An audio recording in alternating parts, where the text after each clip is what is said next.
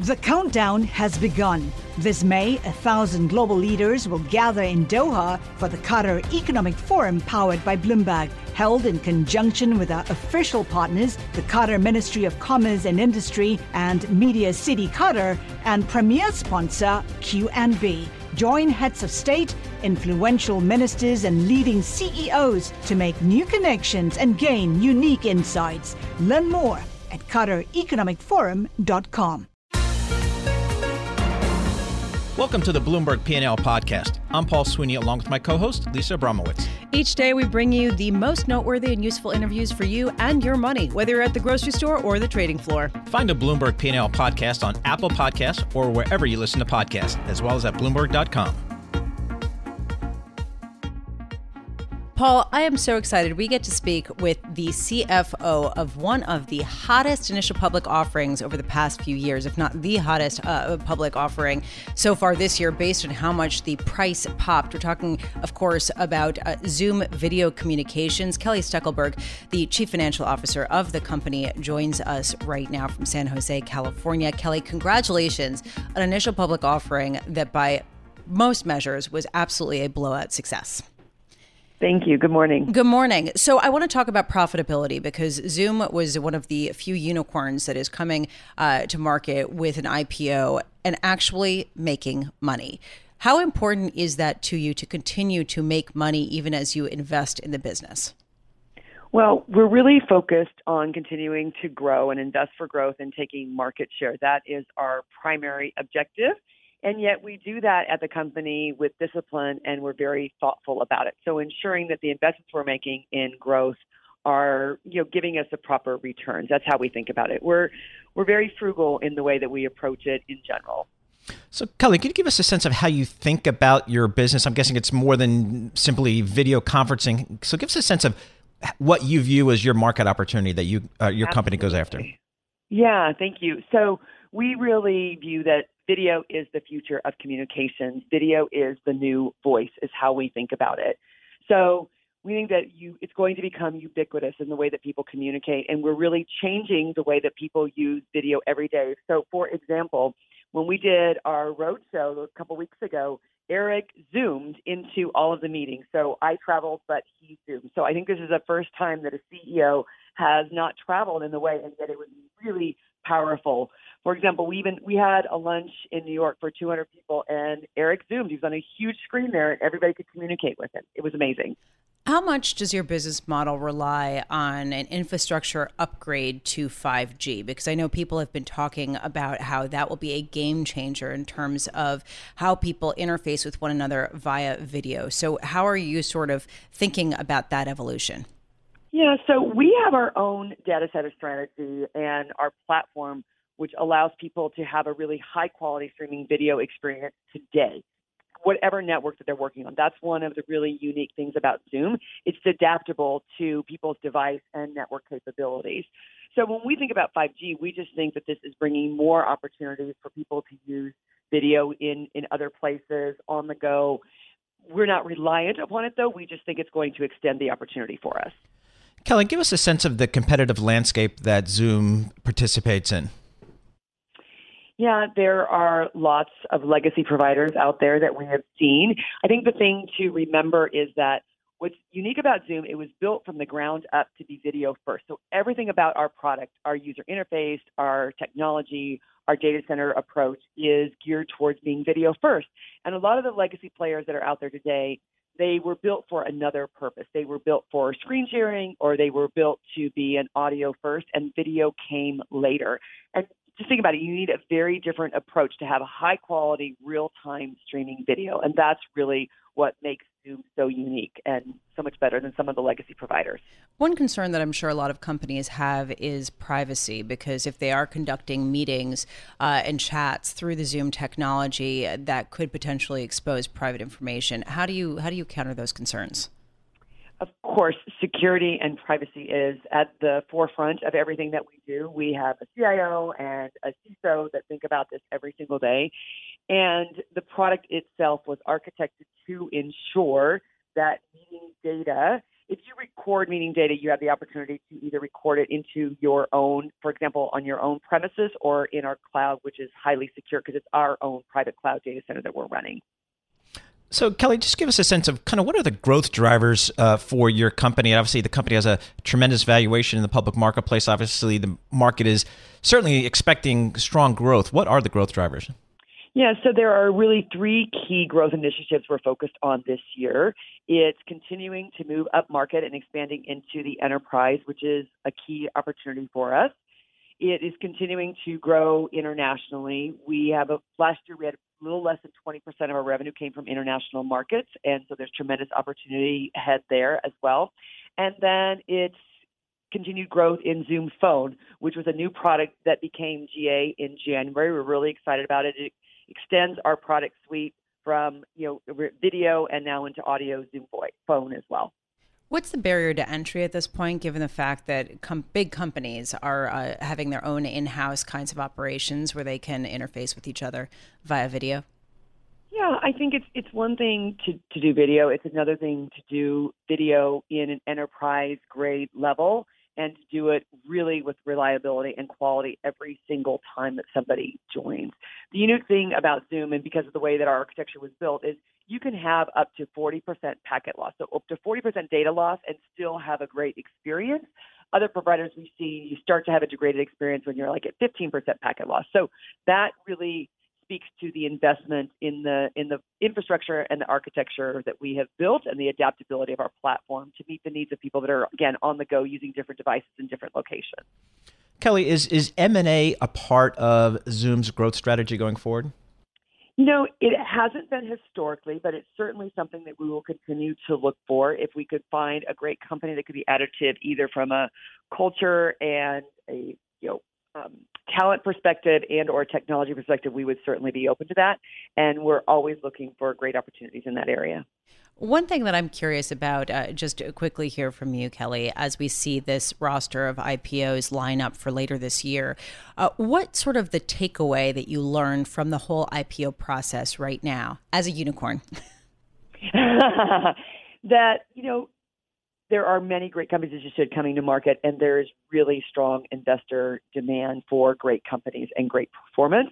And, we're really focused on continuing to execute because that's what we can manage and we can control. And I think that's what I learned. That's what investors want to hear, is the confidence in the management team that they're going to continue to focus on keeping the investors,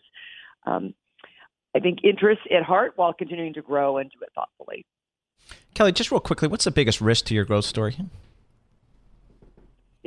It's our own execution, right? It really comes down to our team and our ability to continue to execute, which is what we focus on every single day when we get up and come to work. Kelly Stuckelberg, thank you very much. Kelly is the Chief Financial Officer from Zoom Video Communications, joining us on the phone from San Jose.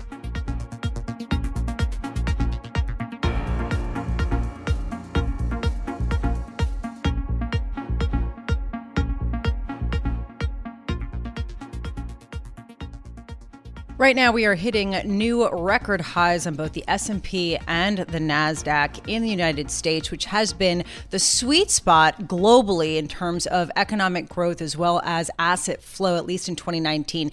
Joining us now to talk about whether that can continue is Clive Gilmore. He's CEO and Group Chief Investment Officer at Mondrian Investment Partners, overseeing about $50 billion from London, usually, but he is joining us here in our Bloomberg Interactive Brokers studios. Clive, I do want to ask, do you think from your vantage point that the U.S. is still the place to go, or that this rally is basically at its peak and is going to peter out? Yeah, it's an interesting question because I've been reflecting recently on the different forms of capitalism that exist in the United States and elsewhere. In the United States, the return to shareholder is sacrosanct. In Japan, in continental Europe in particular, they want to find a better balance between labour and capital. The argument they use is that's a better long-term methodology, whereas the US one is used for short-term gain. So the question is, are we still on a run of backing economic elements like low interest rates that support that short-termism, or are we going to see a gradual shift to the longer term? International markets trade at a discount. a significant discount in some cases. So perhaps we're at the pitch point where people should consider investing more internationally than in the United States alone. Well, it's interesting. I was looking at just the year-to-date performance from the stocks or the CAC or the DAX index. Europe, the performance there is essentially on par with the S&P. So we're seeing European equities. So it doesn't feel like there's quote-unquote value in European markets. How do you view some of the developed European markets? Yeah, well, in answer to the first question, I talked about that different form of capitalism. One way that reflects itself is in sectorial splits between markets on a global basis. So the US has a significantly larger piece in technology, and it's that technology part of the market that's driven to a great extent the US higher through the NASDAQ outperforming the S&P significantly. If you look at the rest of the world, why has there been an adjustment? Just like there has been with the S&P, it's merely an adjustment back to an interest rate policy that seems to be underwriting stock markets. In other words, a move back towards either zero or negative real interest rates, which we personally believe is unsustainable on a long-term basis. What you're saying is actually fascinating, which is at a certain point, investors aren't going to just look for people, for companies to give them as much money as possible in the form of share buybacks and dividends. And they're actually going to start looking at the social implications and the investments. And we have actually started to see a shift in that way in the United States. What makes you think that shift will lead investors overseas? Well, that argument about sustainability is obviously a really, really strong one. And the way we analyze equities at Mondrian is to use a dividend discount model. So that takes the dividends today and looks at the expected future growth in those dividends. So sustainability is a key element of what we do, especially as you look out after year 3, for example. So no one knows when the exact moment will be when that will change. All we can say is the skew of outcomes is increasingly on the upside for investing outside the United States relative to in the United States. And indeed, we do 3 DDM models, one on a central case, one on a worst, one on a best. And even though central case real returns are lower because markets have gone up, the skew is still positive. Whereas in the US, increasingly, that skew is looking negative. You mentioned Japan earlier. What is your view on Japan, given that they've, the stagnation the economy's dealt with over the last decade or so? Yeah, it's a good question.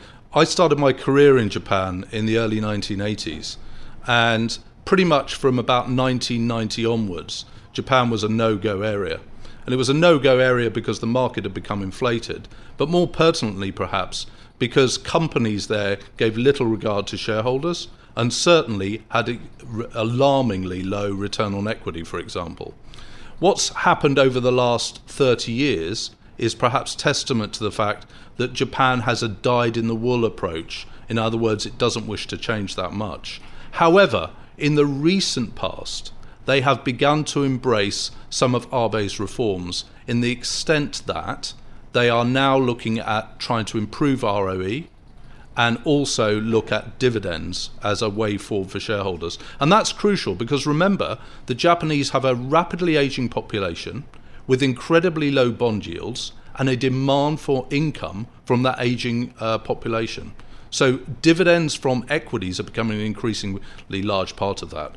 We're still actually underweight in Japan for choice, but only just. And that is against a position of being significantly underweight for most of the last 20 years. Clive Gilmore, thank you so much. Clive Gilmore is the CEO and Group CIO of Mondrian Investment Partners, joining us today in New York on our Bloomberg Interactive Broker Studio.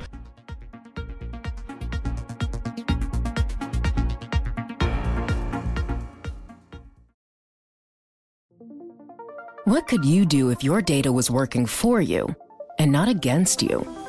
With Bloomberg delivering enterprise data directly to your systems, you get easy access to the details you want, optimized for higher-level analysis, and financial data experts committed to helping you maximize your every move. Our data is made for more, so you can show the world what you're made of. Visit Bloomberg.com/enterprise data to learn more.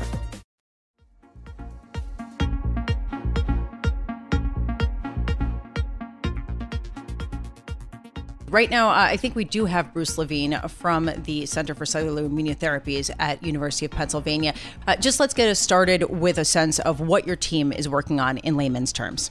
What we're working on is using the patient's own immune system and retraining it to recognize cancer. Now, this is not intuitive because the immune system is designed to recognize foreign invaders, and cancer is derived from your own cells. So what we're doing is putting in a genetically engineered receptor that makes your immune systems recognize cancer. So, Bruce, kind of give us a sense of kind of where you are in your research. Where is it in a kind of go-to-market type scenario? Where are you and your team right now?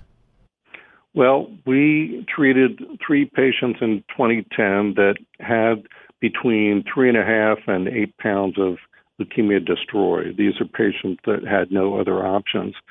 Based on those reports, we signed an alliance in 2012 with Novartis to develop this technology and commercialize it, which they have. They conducted 2 global pivotal clinical trials, one in pediatric leukemia and another in lymphoma, received FDA approval August 30th, 2017 for pediatric leukemia and May 1st for lymphoma. So this was the first FDA-approved gene therapy. There is another product on the market for lymphoma, that's Gilead Kite's Yescarta.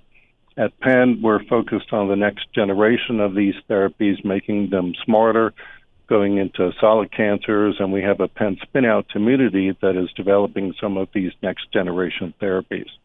Bruce, it's incredibly exciting for me to hear what you're working on because there have been so many cancers that have killed people who we all have been close to. So to think that there could be some kind of new remedy is very exciting. I'm just wondering about the sort of standardization of some of these CAR T cell therapies, just considering the fact that you have to use people's own cells. They tend to be much more expensive. And I'm just wondering what the focus is on trying to sort of streamline them so they can be used in a more broad-based level. Yeah, so the challenge here is the raw material is the patient's own cells, and it varies every time. As far as standardization, we are making improvements in the manufacturing, implementing automation, making the process shorter. But we will go from what is now a 3-week turnaround to maybe a 2-week or shorter turnaround. Now, this does have implications on scale. It's not really scaling up. You can't scale to a 5,000-liter or 10,000-liter lot, but we can improve what we're doing. And I would say think of this as a remote organ transplant or remote stem cell transplant rather than something you're going to have on a shelf. Now, I can speak to you about these so-called off-the-shelf cell therapies, and there is justification for that because there are patients from whom we don't get enough good cells to generate a product.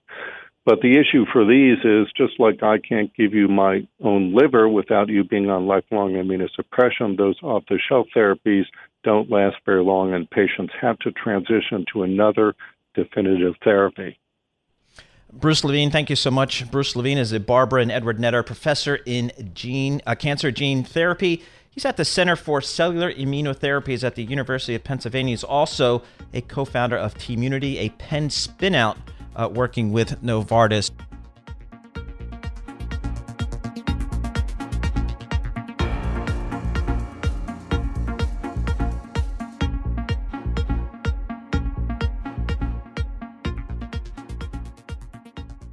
Let's switch gears right now to the home sharing business. It was reported today that Marriott International is expanding its home sharing business to the U.S. as Airbnb diversifies its own business ahead of an expected initial public offering. To get us up to speed on this story, we welcome Patrick Clark. Pat is real estate reporter for Bloomberg News. He joins us in our Bloomberg Interactive Broker studio. Pat, thanks so much for being with us. So Marriott already has a home sharing business, but they're bringing it to the U.S. Is that the news here? That's right. What they've called in the past a home sharing pilot. Started in London, I think, in May 2018. They proclaimed that a success and expanded to Paris, Rome, and Lisbon. Now they're bringing it to the U.S. and they're also expanding it outside the U.S. I think it's going to be 100 destinations around the world. Many of them real sort of tourism spots. Bar Harbor in the U.S., Lake Tahoe. I think I saw St. Bart's, the Amalfi Coast of Italy. So those types of locations. Sounds pretty good to me. It sounds pretty good to me, too, I will say. I have to wonder, I'm trying to understand, they're trying to counter the Airbnbs of the world. That's sort of how this was framed. You're kind of shaking your head a little bit, and I'm wondering, is it really? Because home rental, that kind of concept is evocative of a different kind of model than Airbnbs, perhaps.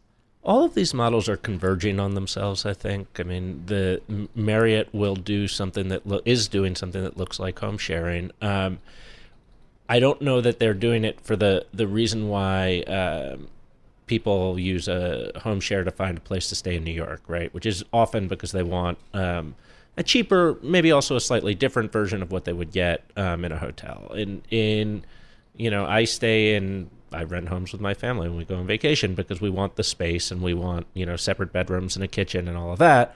And we sometimes do it through Airbnb or VRBO. But I think as you say, that's sort of a home rental business, which makes sense as an extension of sort of Marriott's bread and butter, right? If I'm a Marriott loyalty program member and I travel for business all the time and I accrue points and now I want to go on vacation with my family, and what I want is a home rental, not a suite in a hotel somewhere, it makes sense for Marriott to be able to offer me that home rental. Now, is that direct competition with Airbnb? In a way it is, because I would otherwise go and book that home on Airbnb instead of staying inside the sort of Marriott loyalty ecosystem.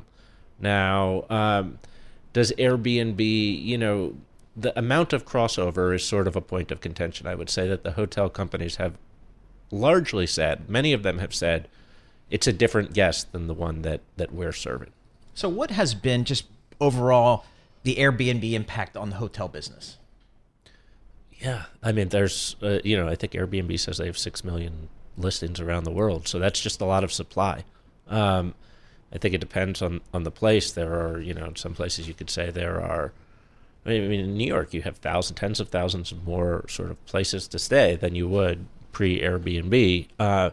Whether or not that has had an impact on how much a hotel in New York can get for its room, I guess is a little bit murky. You would think it would have to have some impact. There's also seems to be, virtually limitless demand for hotel rooms in Manhattan. They add, they add thousands of hotel rooms in New York every year, and without seemingly a large impact on occupancy rates. So, it's unclear who's threatening who here, right? Is Marriott going to take a bite out of Airbnb's business with this new offering? I kind of doubt it. Yeah.